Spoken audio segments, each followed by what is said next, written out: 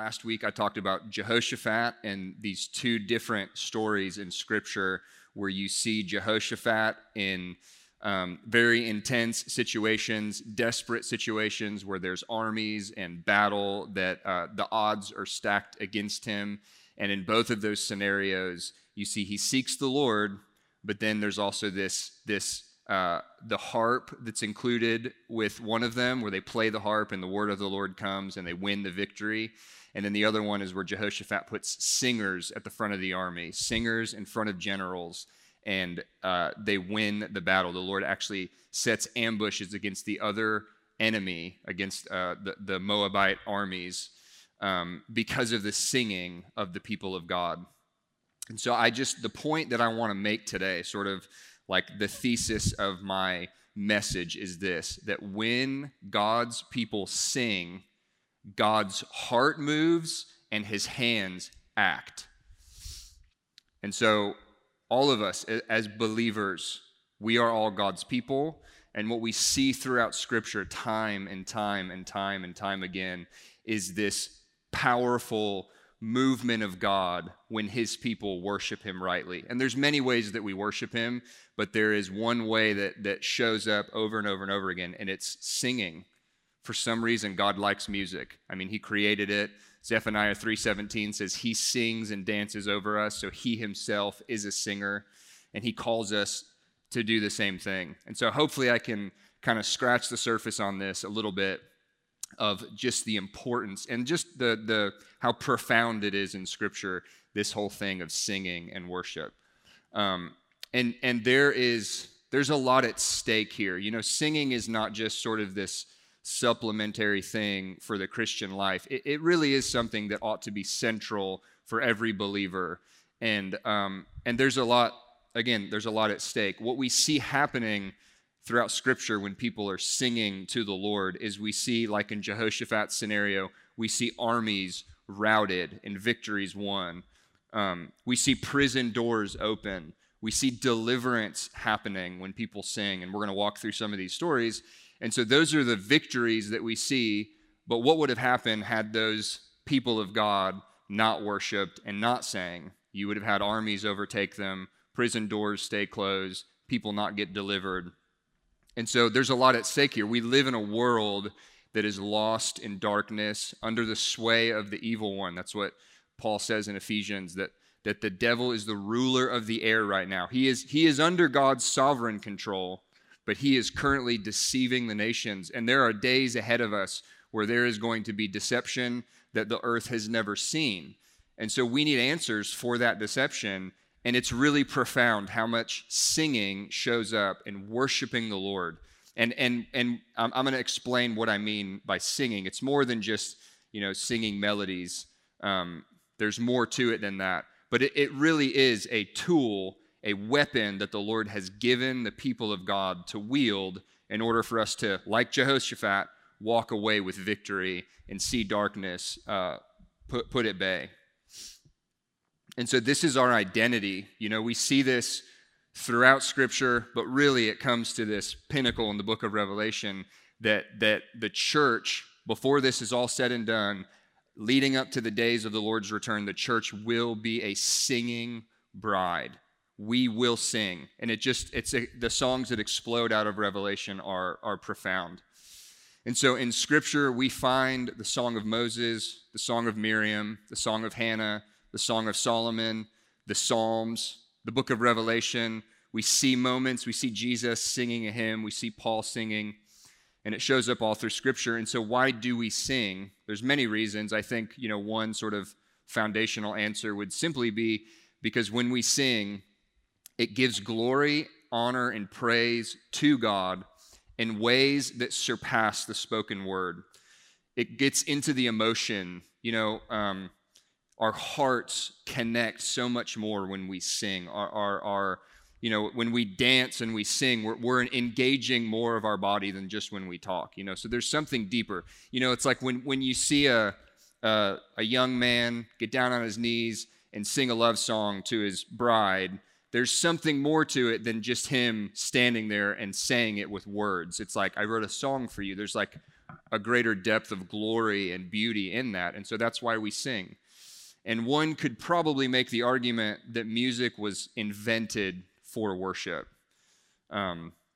You could even just say that potentially the whole intention of music and its existence, when God decided in creation to make humans to have the ability to play music and to sing, was for this end, for us to sing to him, make music to him and for him. And so let's look through some of these stories. And there's lots of stories, so we're just going to touch on some of them today. But of course, we'll start with David. David would be, the psalmist in Scripture. I don't know how many psalms he wrote. There's 150. He wrote many of them. But you could even say that the psalms exist because of David, because he's the one who set up singers night and day around the presence of God. And that's where all those psalms, most of them, came from. But David, how he started, he's a young shepherd. He's sort of on the back hills of Judea or Jerusalem, and you sort of picture him with a harp watching over the sheep. And before anything happens, before he's anointed king, before he gets sort of brought out into the spotlight, he is a worshiper of God. He is singing to the Lord in the secret place as he's watching over the shepherds, or watching over the flocks as a shepherd. And so this one story shows up in 1 Samuel 16. I'm sure probably most of you have heard it, but it's just worth noting again. Nothing really should get old to us in Scripture, especially if it's not something that is like happening with us currently. I want this story for myself. And so 1 Samuel 16, we see Saul has fallen away basically from grace. He has sort of crossed the line once and for all, and the Lord has departed from him, and he sent an evil spirit to torment Saul. And so 1 Samuel 16, 14 through 16 says, "Now the Spirit of the Lord had departed from Saul, and an evil spirit from the Lord tormented him." I won't even touch that. That's a mystery in and of itself right there, that the Lord sends an evil spirit to torment Saul. But Saul's attendants are with him. They said to him, "See, an evil spirit from God is tormenting you. Let our Lord command his servants here to search for someone who can play the harp. He will play when the evil spirit from God comes upon you, and you will feel better." And so they go find David, and they sort of give this description of David. And they say he's skillful, he's a good-looking dude, but those two things aren't really the things that matter. It's the third one, which they say the Lord is with him. And so that's kind of the first point I want to make about singing, that just singing melody isn't the thing that moves darkness and brings the kingdom of light. It's when people who have the Lord dwelling in them sing, things happen, okay? And so David was a man, it says here, the Lord was with him. The Lord is with him. Yahweh is with David. And so verse 23 says, "Whenever the Spirit from God came upon Saul, David would take his harp and play, and relief would come to Saul. He would feel better, and the evil spirit would leave him." And I want that. I want, when I play the guitar, I want to see people get set free from demons and tormenting things and depression and addiction and all that kind of stuff. And this is what we've got to get. David was a man after God's heart. He was a worshiper, but he was human. And like James says about Elijah, it's the same thing with David. David is a man just like you and I, just like you and me. He is not some special superhero. He is a human being that's just as weak and desperate as you and I are. And yet he touched something in the heart of God that hosted the presence of God. The Lord was with him. And as a worshiper, as a man after God's heart, when he played the harp, deliverance would happen. And so we too, we have access to this. And you might even argue that we have more access to this because we're in the new covenant. We're after Jesus has been crucified, resurrected, and has sent his Spirit to live inside of us. It doesn't seem that David had that level. I mean, the Lord's with him, but we have the new covenant. And so I want to stir us tonight just for that. We can play instruments. We can sing. And some of you might go, "Well, I'm not a musician." I go, "Well, it doesn't take too much time. invest a little bit of time, pick up an instrument, and even if it's just for you in the secret place to strum a couple chords, it's worth it because of how much it shows up in Scripture. But if you don't want to pick up an instrument, singing, all of us have voices. I'm sure everyone in this room has sung at some point or another. You don't have to sing on the stage to do what we are about to see happens when people sing. You can sing in your home. You can sing in your secret place. You can sing in your car on the way to work. But this thing that happens when David plays the harp, it's available for us too. And it happens too. Like, we don't get it that while Joy's playing, there are things shifting in the spiritual atmosphere around us. And just David was able to like sort of see a more tangible manifestation of it as Saul got delivered. So David was a worshiper. He was a man after God's heart. He played the harp, and demons had to leave the room when he played the harp. Okay, but what else did David do? I already mentioned it. But David, he set up night and day worship. And so this is really profound because David, he's a king, and one of the very first things he does as a king is he gets the Ark of the Covenant, brings it back into Jerusalem, and he sets up singers around it. 4,000 singers and musicians that ceaselessly worshiped in the presence of God around the Ark. And it just, it seems like kings could maybe have a lot more important things to do than worry about some singers and musicians playing music in this little tent. But David understood something greater. He saw something more. What's interesting, though, is under the Old Covenant, and I actually this didn't click for me until just like recently, is under the Old Covenant, you could not be a king and a priest.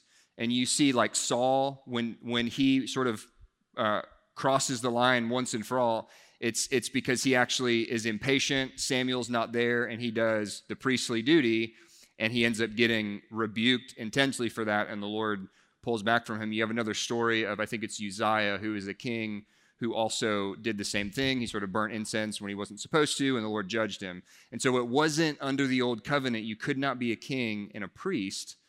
And yet David sort of finds this loophole to do this priestly duty of worship, which is really kind of more like the new covenant priesthood. Our new covenant priesthood, we don't burn incense, we don't sacrifice animals. Our sacrifices are, a broken and contrite heart, which David was in touch with. Our sacrifices are, offering ourselves on behalf of the gospel in Jesus, and then part of that is singing and offering worship.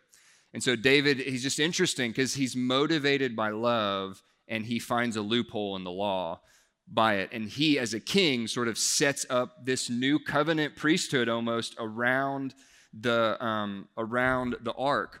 And why do I say that that's new covenant? Well, because in Acts 15, Paul and Barnabas and Peter, they're all there, and they're sharing testimonies about how the Gentiles are coming in. And James stands up and he goes, hey, this thing that you're seeing, the Gentiles come in, it's the restoration of David's fallen tent. What he's saying is what David started in the Old Covenant is actually what the church is right now. You get that? So David sort of, I think he got more of a glimpse than we realized of what Jesus was going to do and what was coming under the new covenant, though he wasn't actually living under it. But let's actually look at the verse in Acts 15 because it's really profound. So Acts 15, 16 through 18. After this, so again, the context is Peter, Paul, and Barnabas, and a bunch of, sort of the early church are gathered, and they're trying to figure out what to do with Gentiles being saved, because up until that point, it was for the Jew. And, Jesus, he was the Jewish Messiah. The 12 disciples, they were all Jews. But now, after Pentecost, you see all these Gentiles coming in, and they go, what's happening? And James stands up and he quotes Amos 9:11, and he says this. He goes, look, guys, the prophets testify to this. They say, after this, I will return and rebuild David's fallen tent. Its ruins I will rebuild, and I will restore it, that the rest of mankind may seek the Lord. So he says, I will return and rebuild David's fallen tent. Why? Why, God, are you going to restore what David did, the tent where your glory was, where night and day worship happened, where people came and inquired of the Lord and sought your face. Why are you going to restore that? So that the rest of mankind may seek the Lord. And James is going, what is happening with the early church is that. And it's because how was the early church birthed? At Pentecost, they're in an upper room, they're worshiping, seeking the Lord in the place of prayer. The Holy Spirit falls. They were doing the tabernacle of David right there. They were hosting the presence of God, worshiping, seeking him, and praying, and probably singing. It doesn't say they're singing, but they probably were singing, and the Lord falls. And James gets it. He goes, this is what Amos was talking about, that the tabernacle of David is going to be restored, and essentially it's the church. And that's really profound. That ought to give us, as believers, a little bit more insight about what it means to be the church. It means we do what David did. It means we sing songs like David. It means we live like David, where we seek the face of God. We pursue the one thing above everything else. And so the reestablishment of David's singing tent is what brings in the Gentile harvest. I mean, that is what James is saying here. The Gentiles are coming in. All of mankind is going to seek the Lord because God is establishing the tabernacle of David. And so this is something that has instructed us for the last 15 years in our prayer room, as we have built night and day prayer, and we're coming up, February 12th will be 15 years where it has been ceaseless live worship, either music and singing or just instrumental, sometimes big teams, sometimes just one person. But for 15 years, it's going on right now in room 23 upstairs, ceaseless. And we're not doing that only, and we're mostly not doing that so that people have a space to come. We're mostly doing that because we believe, as we sing to Jesus, host his presence, prioritize him first in that place of worship and seeking his face, that then God's heart will move and God's hand will move, and the activity of heaven will be empowered by heaven versus us trying to do the activity of heaven in our own strength. And that's what the tabernacle of David was. That's what the tent of David is. And singing is this kind of mysterious, it's this mystical thing. It's like, it feels so weak and foolish. And so I've just been even dialoguing with the Lord about it this week, going, okay, singing, I see how powerful it can be when it's in action, but why singing? Why singing? And singing really is something that a person does when they're in a place of they're joyful, they're hopeful, and they're singing. And I think singing to Jesus is this acknowledgement that, the song we were doing tonight, even though I'm surrounded, I'm actually going to fix my eyes on you. I'm going to sing to you because you're the one who has all the answers anyways. I'm not going to pretend like me trying to do anything is going to matter unless you tell me to do something. And so I'm just actually going to sit here and I'm going to sing love songs to you and trust that you're going to work out the things around me. And so it's sort of, singing is like this humble, submitted, childlike thing that we offer to God. And it releases powerful things, because in our weakness, his strength is perfected. So,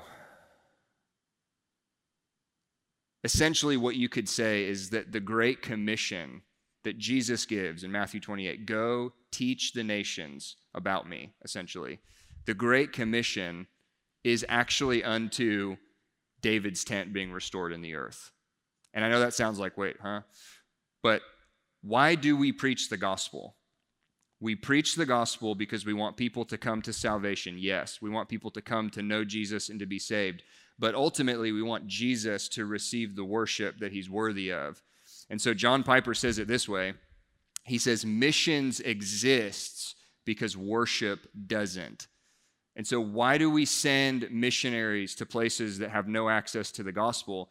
It's because in those places, not only do we not want those people to go to hell, that is true, and that's a good, valid reason to go over there, but we also understand that Jesus purchased an inheritance from every nation, and they are supposed to be singing to him, and they're not singing to him in that place. And so I want to go, and I want to raise up a worship movement in there. And what's required for people to worship and sing is that they actually come under the revelation of the gospel, the good news that Jesus died for you to set you free from sin, but to actually bring you into his singing family. You could say it that way. So you could say that the end of preaching the gospel is singing. We preach the gospel because we want people to sing. And when people come to this place of singing, it's almost evidence that the gospel's taken root in their heart. I would say a Christian that doesn't sing with joy and hope in their heart is a Christian who hasn't fully grasped what the gospel has given to them and what has been offered to them in the gospel. I want to share this story real quick. I actually could not find the book to reread it, so I'm going to give the best recollection of memory. Maybe Hazen could actually remember a little bit of the story for me with me. But it's this missionary biography about Gladys Aylward, and she was a missionary in this last century. I forget do you remember what war she helped the orphans through? The Boxer Rebellion. And so she has like 100 orphans that she has to help escape through the mountains in the middle of warfare. They're starving. I mean, they're literally dying, and she ends up saving these 100 orphans by leading them through. And so just this really powerful missionary story. I recommend everybody read it. It's actually a really easy read. But at the end, to me, that's like amazing and profound. But one of the most mind-boggling stories is near the end of the book. Later in her life, she is with this missions organization, and she hears these young believers talking about wanting to go to an unreached people group. And I think it's Nepal, maybe. And they're trying to decide who should go. And she just hears it, and the Lord drops it in her heart. And she steps in and she goes, I'll go. Who's coming with me? And so she grabs a team. I think it's like maybe 2 or 3 other people. And she's later in life. And so she goes trekking through to Nepal, and sort of somewhere along the way, they get lost, I think, is sort of what happens. And I think it's getting dark, and the people who are traveling with her are kind of getting worried, and they're trying to figure out what to do. And she goes, guys, just hang on. Let's stop. Let's just sing. And so she leads them in singing a hymn. She's in this desperate situation, but she knows God's got it. I'm just going to sing to him.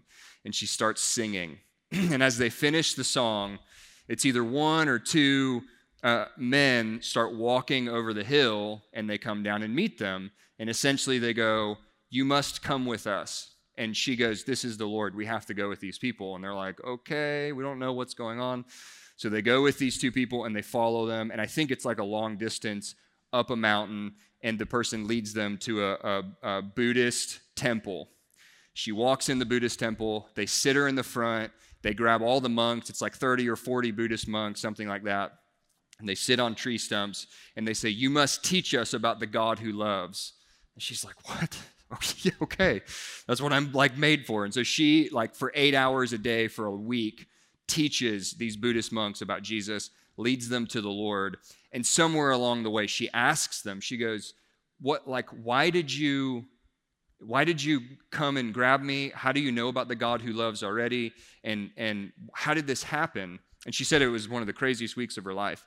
And they tell her, they said years ago, like I think it's like a decade before this, they go, a missionary came and told us about the God who loves, and he gave us a passage of scripture.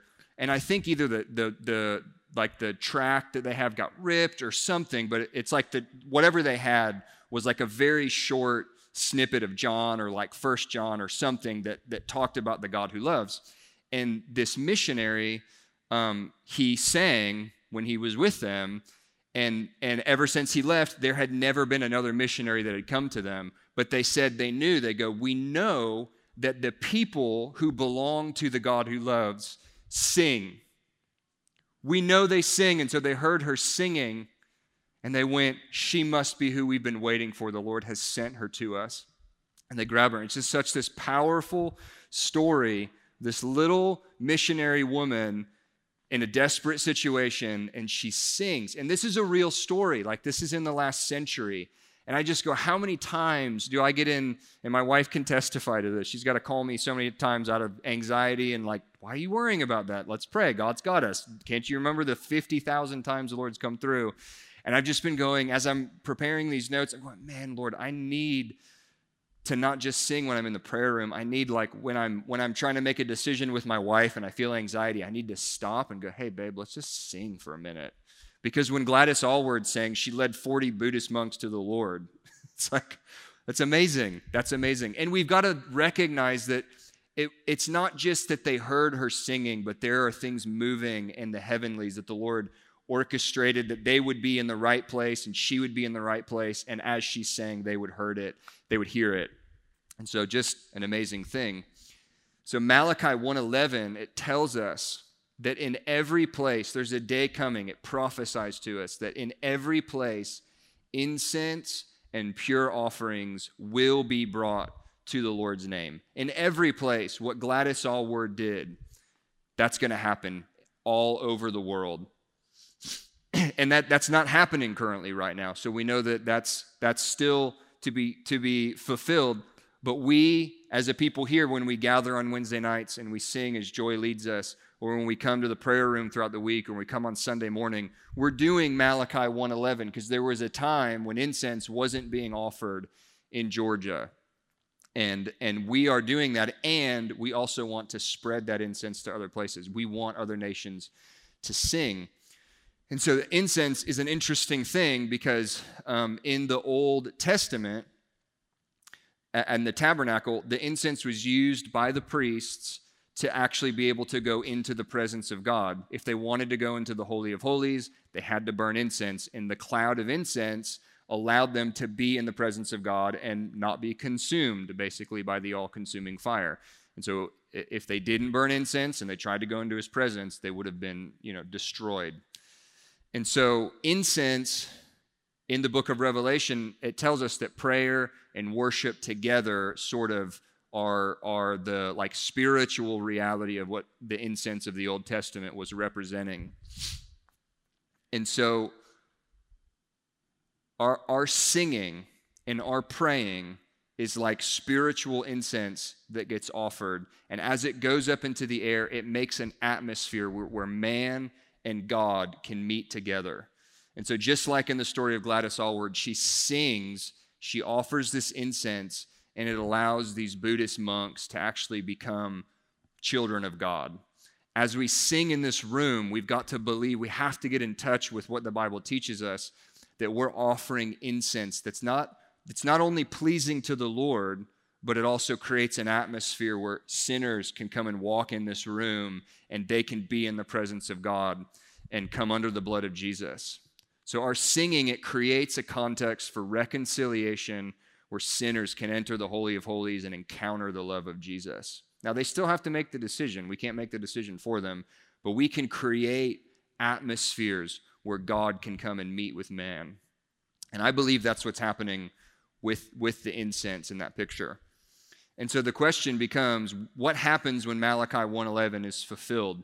What happens when the entire earth is filled with incense? Well, we know what happens. Jesus says it in a different way in Matthew 24:14. He says the gospel is going to go to every tribe, tongue, people, and nation. There will be a gospel witness in every single people group, and then the end will come, which indicates that's when I'm coming back. And Malachi 1:11 says it this way, when incense rises in every place. And so I believe as the incense rises and it fills the whole earth, that's when Jesus brings the Holy of Holies to us, to the earth.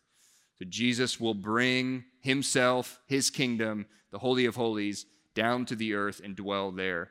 His kingdom will come and his will be done on earth as it is in heaven, as the church sings, as the bride sings. All right, so let's look at Paul, because we see David, he was a singer, but Paul also was a singer. We don't see him writing long psalms. We don't see him, sort of managing and scheduling singers and musicians, but we do see him singing. And we see him singing in a dire situation. So let's look at it. Acts 16, 22 through 26. So the backdrop again is that Paul is going through these towns and preaching the gospel. And as he's doing it, there's sort of this, demonized fortune-telling girl who is, harassing them. And he says, it actually says, I think it says it goes on for days. And he ends up, I think that it also says he gets annoyed with her and turns around and rebukes the demon out of her, and the demon leaves and sort of ruins the fortune-telling business. And so the business owner of this, girl who was his fortune teller is now irate that Paul has ruined his livelihood, and he takes them, to the judge, and that's where we pick up. So verse 22, it says, the crowd joined in the attack against Paul and Silas, and the magistrates ordered them to be stripped and beaten with rods. After they had been severely flogged, they were thrown into prison, and the jailer was commanded to guard them carefully. When he received these orders, he put them in the inner cell and fastened their feet in the stocks. So that description, there's so much detail about how awful that situation was. They were stripped. So imagine the embarrassment of being stripped naked and then beaten with rods. That's awful. Now, after being severely flogged, so it says it a second time, they're thrown into prison, and a guard is commanded, watch these men really closely. Give special attention to them. So he receives the order. So he puts them in the inner cell, which probably is worse than the outer cell, though I imagine all the cells are pretty awful, and fastens their feet in stocks. So they are under human terms, a very, very desperate situation. This is not a good situation. So what do Paul and Silas do? Do they have a little pity party and claim, that oh, woe is me, the world is awful? I would do that. All of us would probably do that. It's amazing what they do. It says about midnight, Paul and Silas, they're praying and they're singing hymns to God, beaten, naked, feet in stocks, in the inner cell with the guard watching them, and they begin to sing. That's amazing. What does that show us about Paul? It shows us that Paul had like a real, solid, godly, biblical hope that his circumstances were not shaken by. And because of that hope on the inside, he begins singing in the midst of an awful situation. And so what happens as they sing? Well, the other prisoners are listening to them. There's a little bit of a witness happening there. And then suddenly, and I love it when you see the word suddenly in Scripture. Usually there's some really cool things that follow after that. But suddenly there was a violent earthquake that the foundations of the prison were shaken. At once, all the prison doors flew open and everyone's chains came loose. So literally, Paul sings an earthquake onto the earth and breaks out of prison. Now, he doesn't leave. The jailer, is about to kill himself because he thinks all the prisoners are gone, and Paul ends up leading him to the Lord and his household. So it's an amazing story. If Paul wouldn't have sang, that jailer wouldn't have been brought to salvation. The prison doors wouldn't have opened. Paul might have stayed in prison, that night, and worse things could have happened. But instead, he sings, he moves God's heart, and God's hand moves on his behalf. And he literally splits open the prison for Paul. And it's not just the earthquake that does this. There's supernatural things happening because everyone's chains come loose. Like the chains literally just fall off of them. It seems like what that's saying. So profound. So this is Paul. We're seeing this in the book of Acts, a recounting of what sort of happened to Paul. But here in Colossians 3:16, we have Paul actually teaching us about singing. And I'm convinced, I was actually talking with Billy earlier today about this, and he was sharing this thought that he is convinced at this point that Paul really understood what David was doing with the tabernacle of David, because Paul says these things in these different places, and I'm going to try to communicate them. But he says these things where it's like, Paul, where did you get this from? And of course, Paul, being a Pharisee, would have known so much about the life of David, the tabernacle, and all that kind of stuff. But listen to this, Colossians 3:16. He says, let the word of Christ dwell in you richly, as you teach and admonish one another with all wisdom, and as you sing psalms, hymns, and spiritual songs with gratitude in your hearts to God. So Paul puts equal weight of importance on teaching and singing. Just consider it. He says, as you teach and as you sing, it is imperative that the word of Christ is dwelling in you. He doesn't go, the person who's teaching is more important than the person who's singing. And this is something that sort of, I've been grieved about as a musician and just different environments where I see there's this standard or expectation that's put on pastors that's like, you need to be in the Word of God so you have something to teach. But singers and musicians, it's kind of like, well, you guys, as long as you do music, it's okay if you just talk about gear all day long or talk about your instruments or other things. But I go, no, that's not what the Bible says. Paul says, teachers and singers, you must have the word of Christ dwelling in you richly. You must devour the word. And the point here is he's saying that there are more than one ways that we actually get the word of God out. We get it through teaching and we get it through singing, and both of them equally depend on the word of Christ being in you. So you could say teaching is the Great Commission and singing is also the Great Commission. Check out this psalm. Psalm 105, 1 and 2 says, give thanks to the Lord, proclaim his name, make known among the nations what he has done. Sing to him, sing praise to him, tell of all his wonderful acts. And I believe one of the premier ways the church makes known to the world the works of God is through song.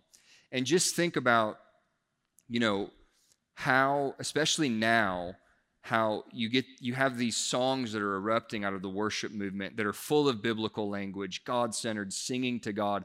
And there's the ability now to get a song in the presence of God, record it, and release it on the internet so that millions of people are able to engage with it like never before.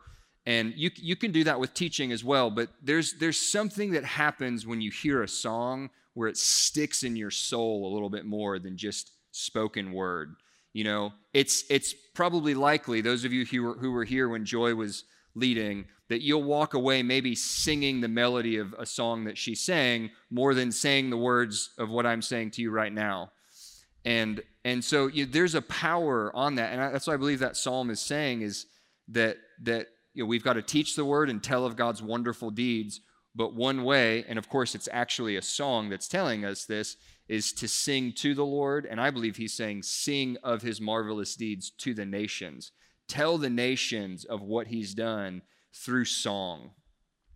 And so I think there's a portion of the Great Commission that is to be completed that happens with the gospel being communicated through song. I mean, it is happening. It's not like that's something that we can't prove already.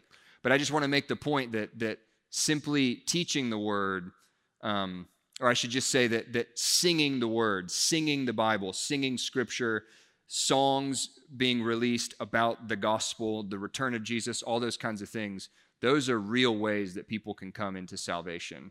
And many of us probably made decisions to follow Jesus in the context of worship. I know for me, like the encounters I had with God early on, I would hear a teaching, and then in the place of worship, I would get on my face and weep with the Lord and make commitments to God and, take my life. And he would encounter me with his love. And it was like both the teaching of the word and the singing and the worship that would happen work together. And I believe that's what Paul's after in that verse in Colossians.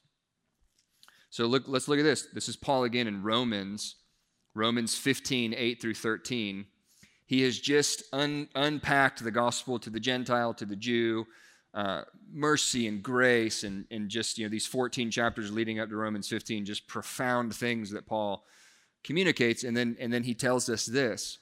He says, "For I tell you that Christ has become a servant of the Jews on behalf of God's truth, so that the promises made to the patriarchs might be confirmed, and moreover, that the Gentiles might glorify God for his mercy. As it is written, therefore I will praise you among the Gentiles. I will sing the praises of your name." So what Paul's saying is Christ became a servant of the Jews so that Gentiles will sing, essentially. You could sort of put those three sentences together. Jesus became a servant to the Jews so that he can win the nations, so that the nations would sing to him. And he goes on, he says again, it says, rejoice, you Gentiles, with his people. And again, praise the Lord, all you Gentiles. Let all the peoples extol him. And again, Isaiah says, the root of Jesse will spring up, one who will arise to rule over the nations. In him the Gentiles will hope. And then he prays this prayer that the God of hope would fill you with joy and peace, that you would overflow with hope by the power of the Holy Spirit. And so I want to include that last part because the thing that I think is that the people who sing are the people who are filled with hope.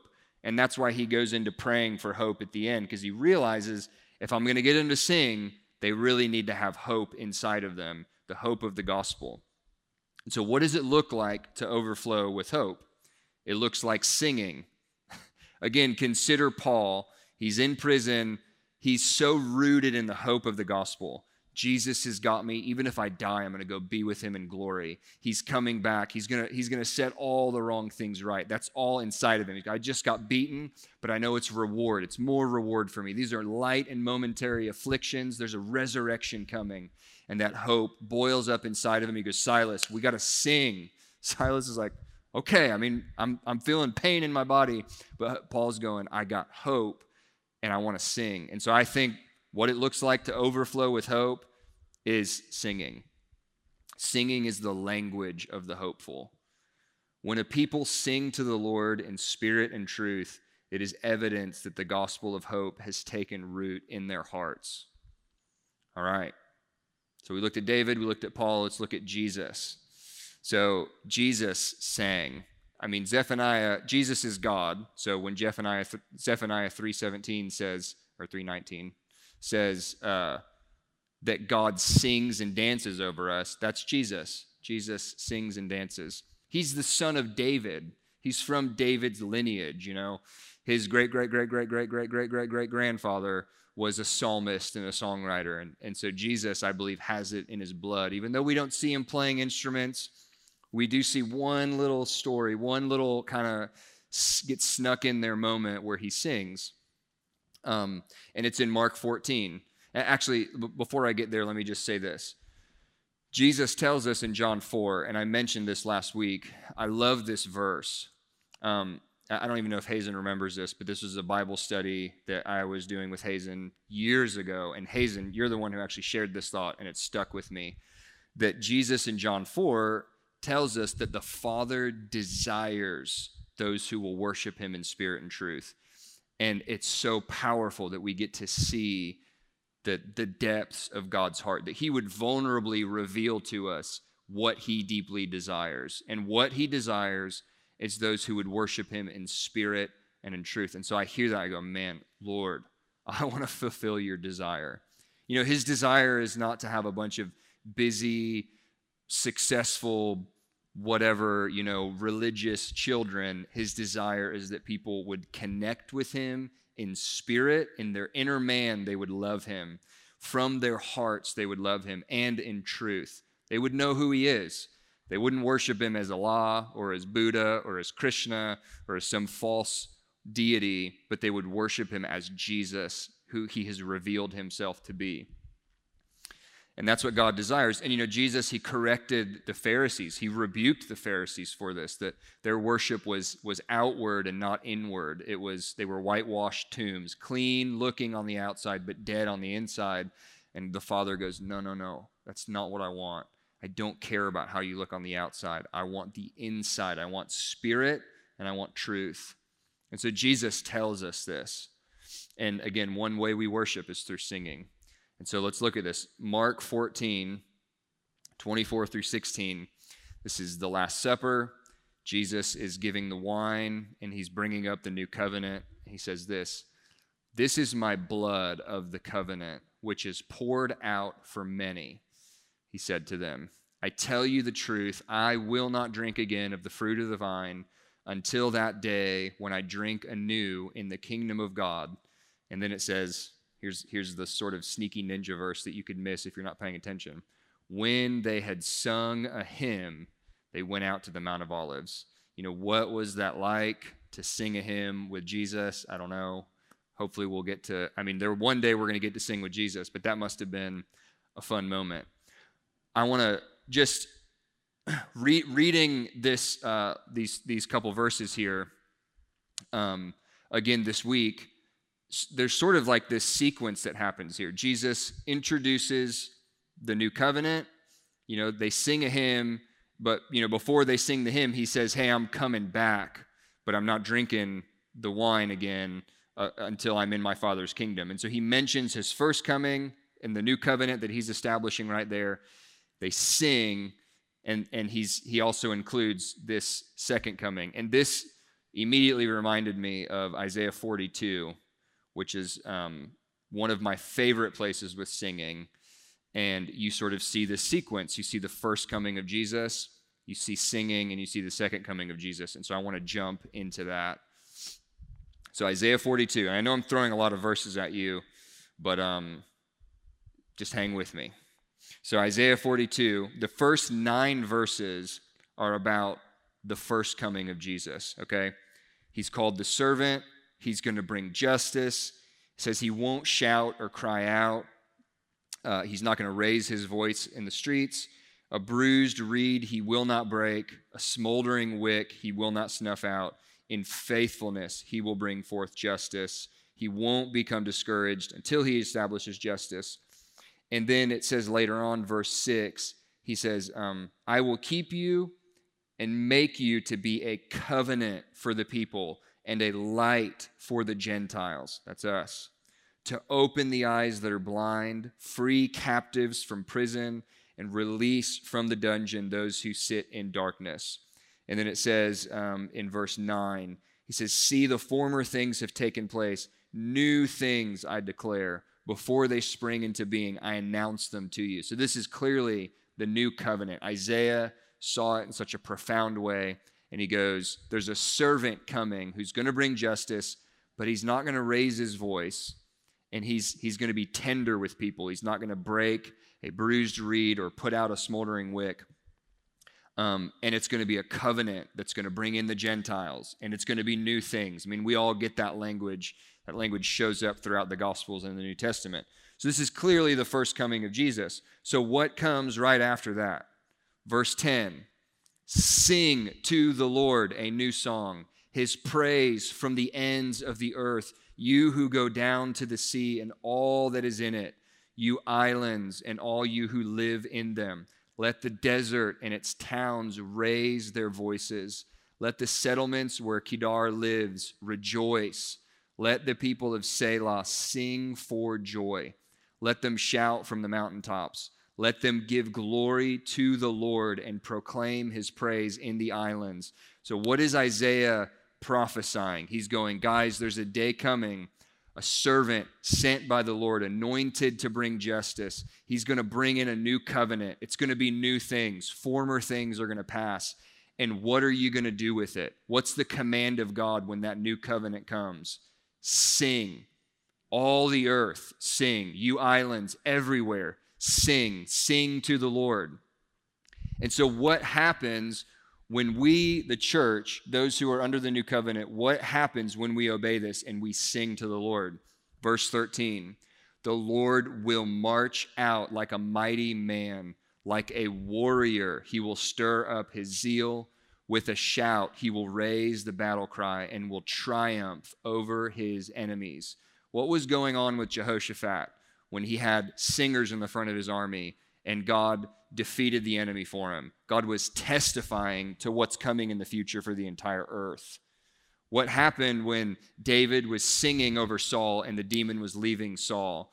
What's happening is what's going to happen when the church sings. We're going to sing, and the entire kingdom of darkness is going to leave the earth as Jesus comes back. Our singing literally stirs up the heart of Jesus like a mighty man of war, and he comes back to a singing bride. And look at this. This is so clearly his second coming, and we get to see the distinction between the two, because in the first, he doesn't raise his voice, right? He doesn't shout aloud. But in the second, right here in verse 13, it says he will shout. He will raise a battle cry. He came at the first coming as a humble servant, as the suffering servant, as the lamb, but he's coming back as the roaring lion, and he will remove the kingdom of darkness from the earth once and for all. And the singing bride is what pulls on his heart, when the entire earth is going, Jesus. You could think of it this way. When there's a delegate from each nation who has pledged allegiance to Jesus as their king, and they go, we want you to be our king, come back, and they sing songs to him, it stirs his heart up, and like a mighty man, he returns. So when the nations do verses 10 through 12 and sing to Jesus, he will return and do verse 13. When we sing now, his spirit moves and he routs the enemy in small ways. But a day is coming when the singing bride will beckon his return and he will drive the enemy from the earth. Jesus returns like a mighty warrior for his singing bride. All right, so I want to close with just a couple of chapters from the book of Revelation, but I'm just going to summarize them, so don't worry. This is just so cool, and the Lord was just touching me with these verses. I've been doing a Bible study through the book of Revelation over the last, 6 months, just with some friends, going through each chapter, reading verse by verse. And so I just happened to be in these chapters while I was putting these notes together, and I just felt like the Lord was on this. And so in light of the Lord's return that I was just talking about, just sort of keep that in the backdrop. So Revelation 13 is, to me, one of the most intense chapters in the Bible because it talks about the Antichrist and the false prophet and this intense persecution that comes on the earth that believers must endure and suffer through. And the chapter, you read it and you kind of go, well, man, I hope I'm not around for that. But there will be a church that's around for that, whether it's us, our children, our children's children. That day's coming. And so we need to read that and we need to be instructed by it. We need to seek the Lord. And so you kind of finish chapter 13. You go, okay, Lord, this is bad. What's your answer?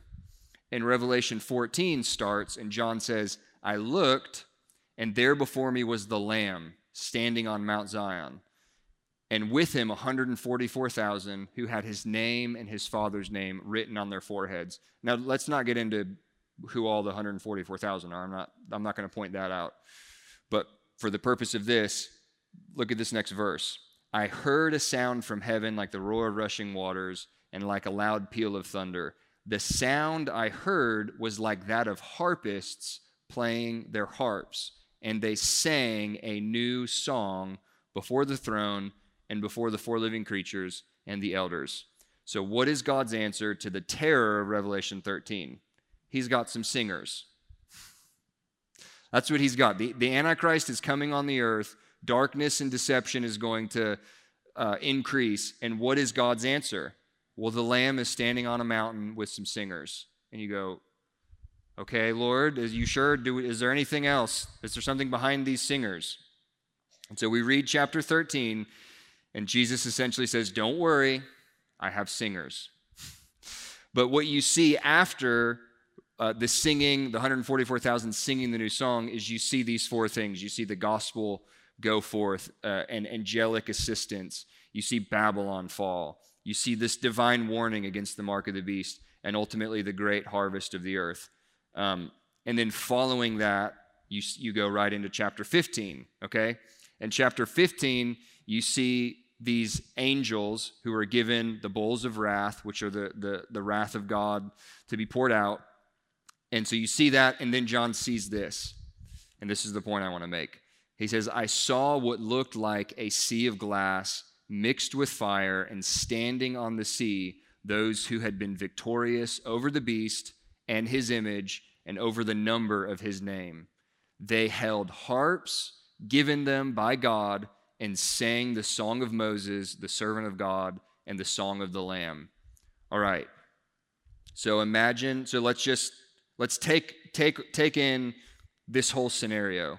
Okay, by the time we get to Revelation 15, these believers who we see on the sea of glass, this is after the rapture has happened. They've been caught up and they're on the sea of glass, and they've just come from the Great Tribulation, where there has been the most intense suffering and challenge the earth has ever seen.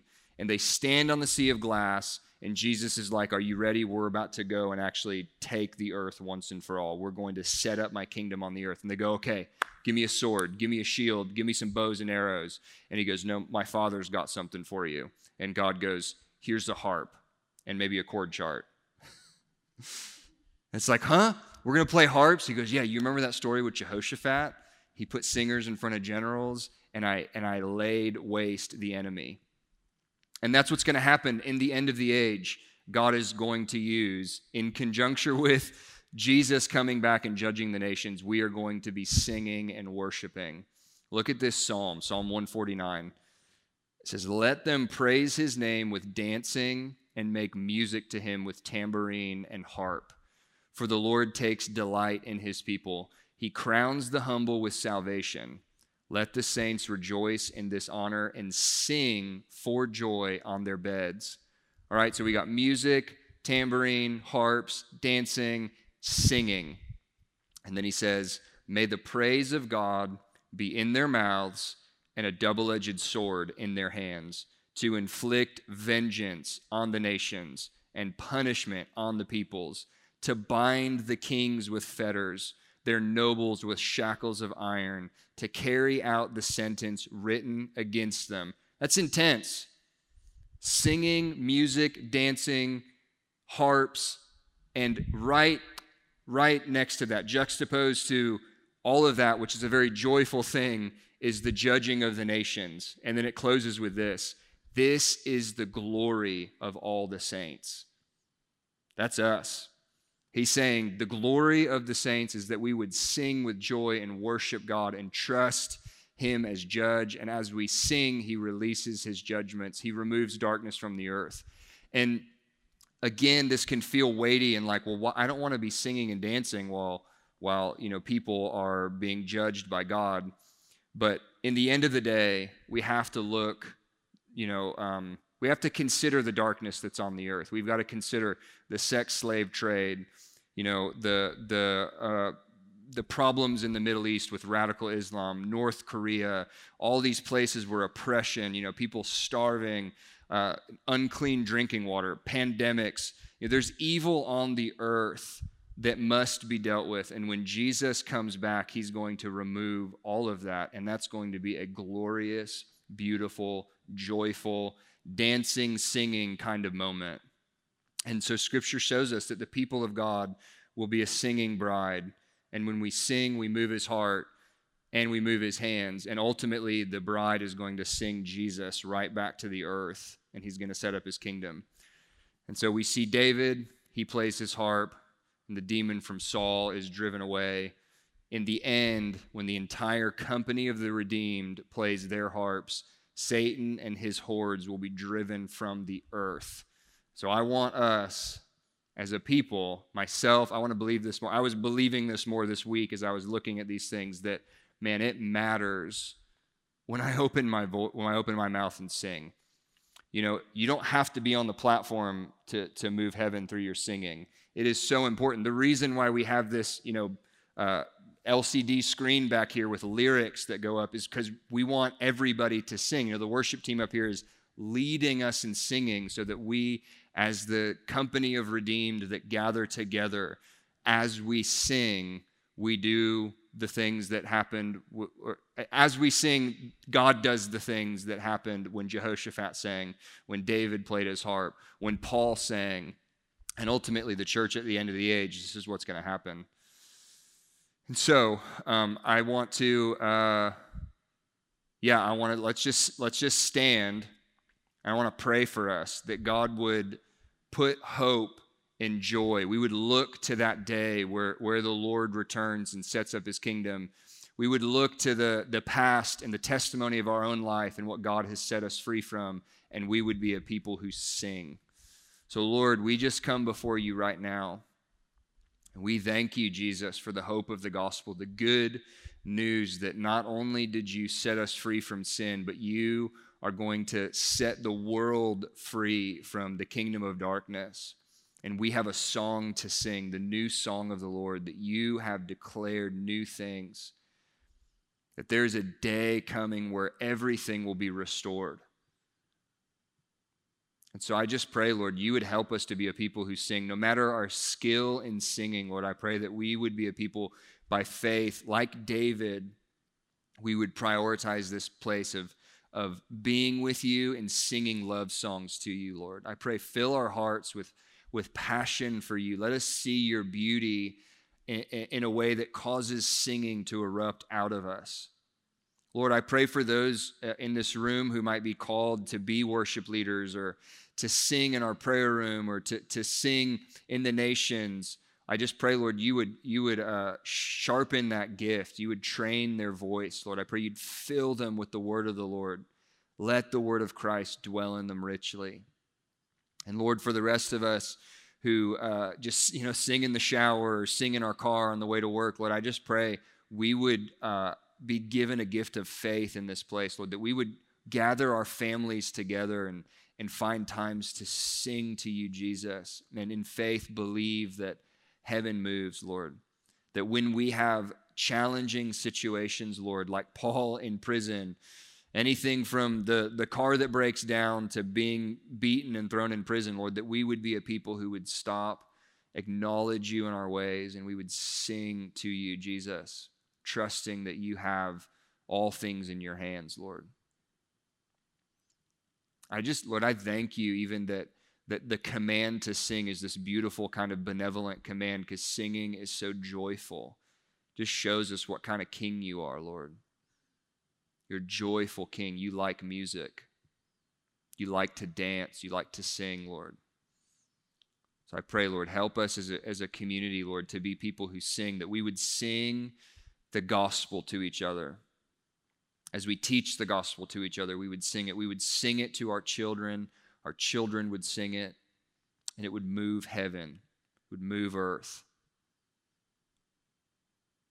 We love you, Lord. In Jesus' name, amen.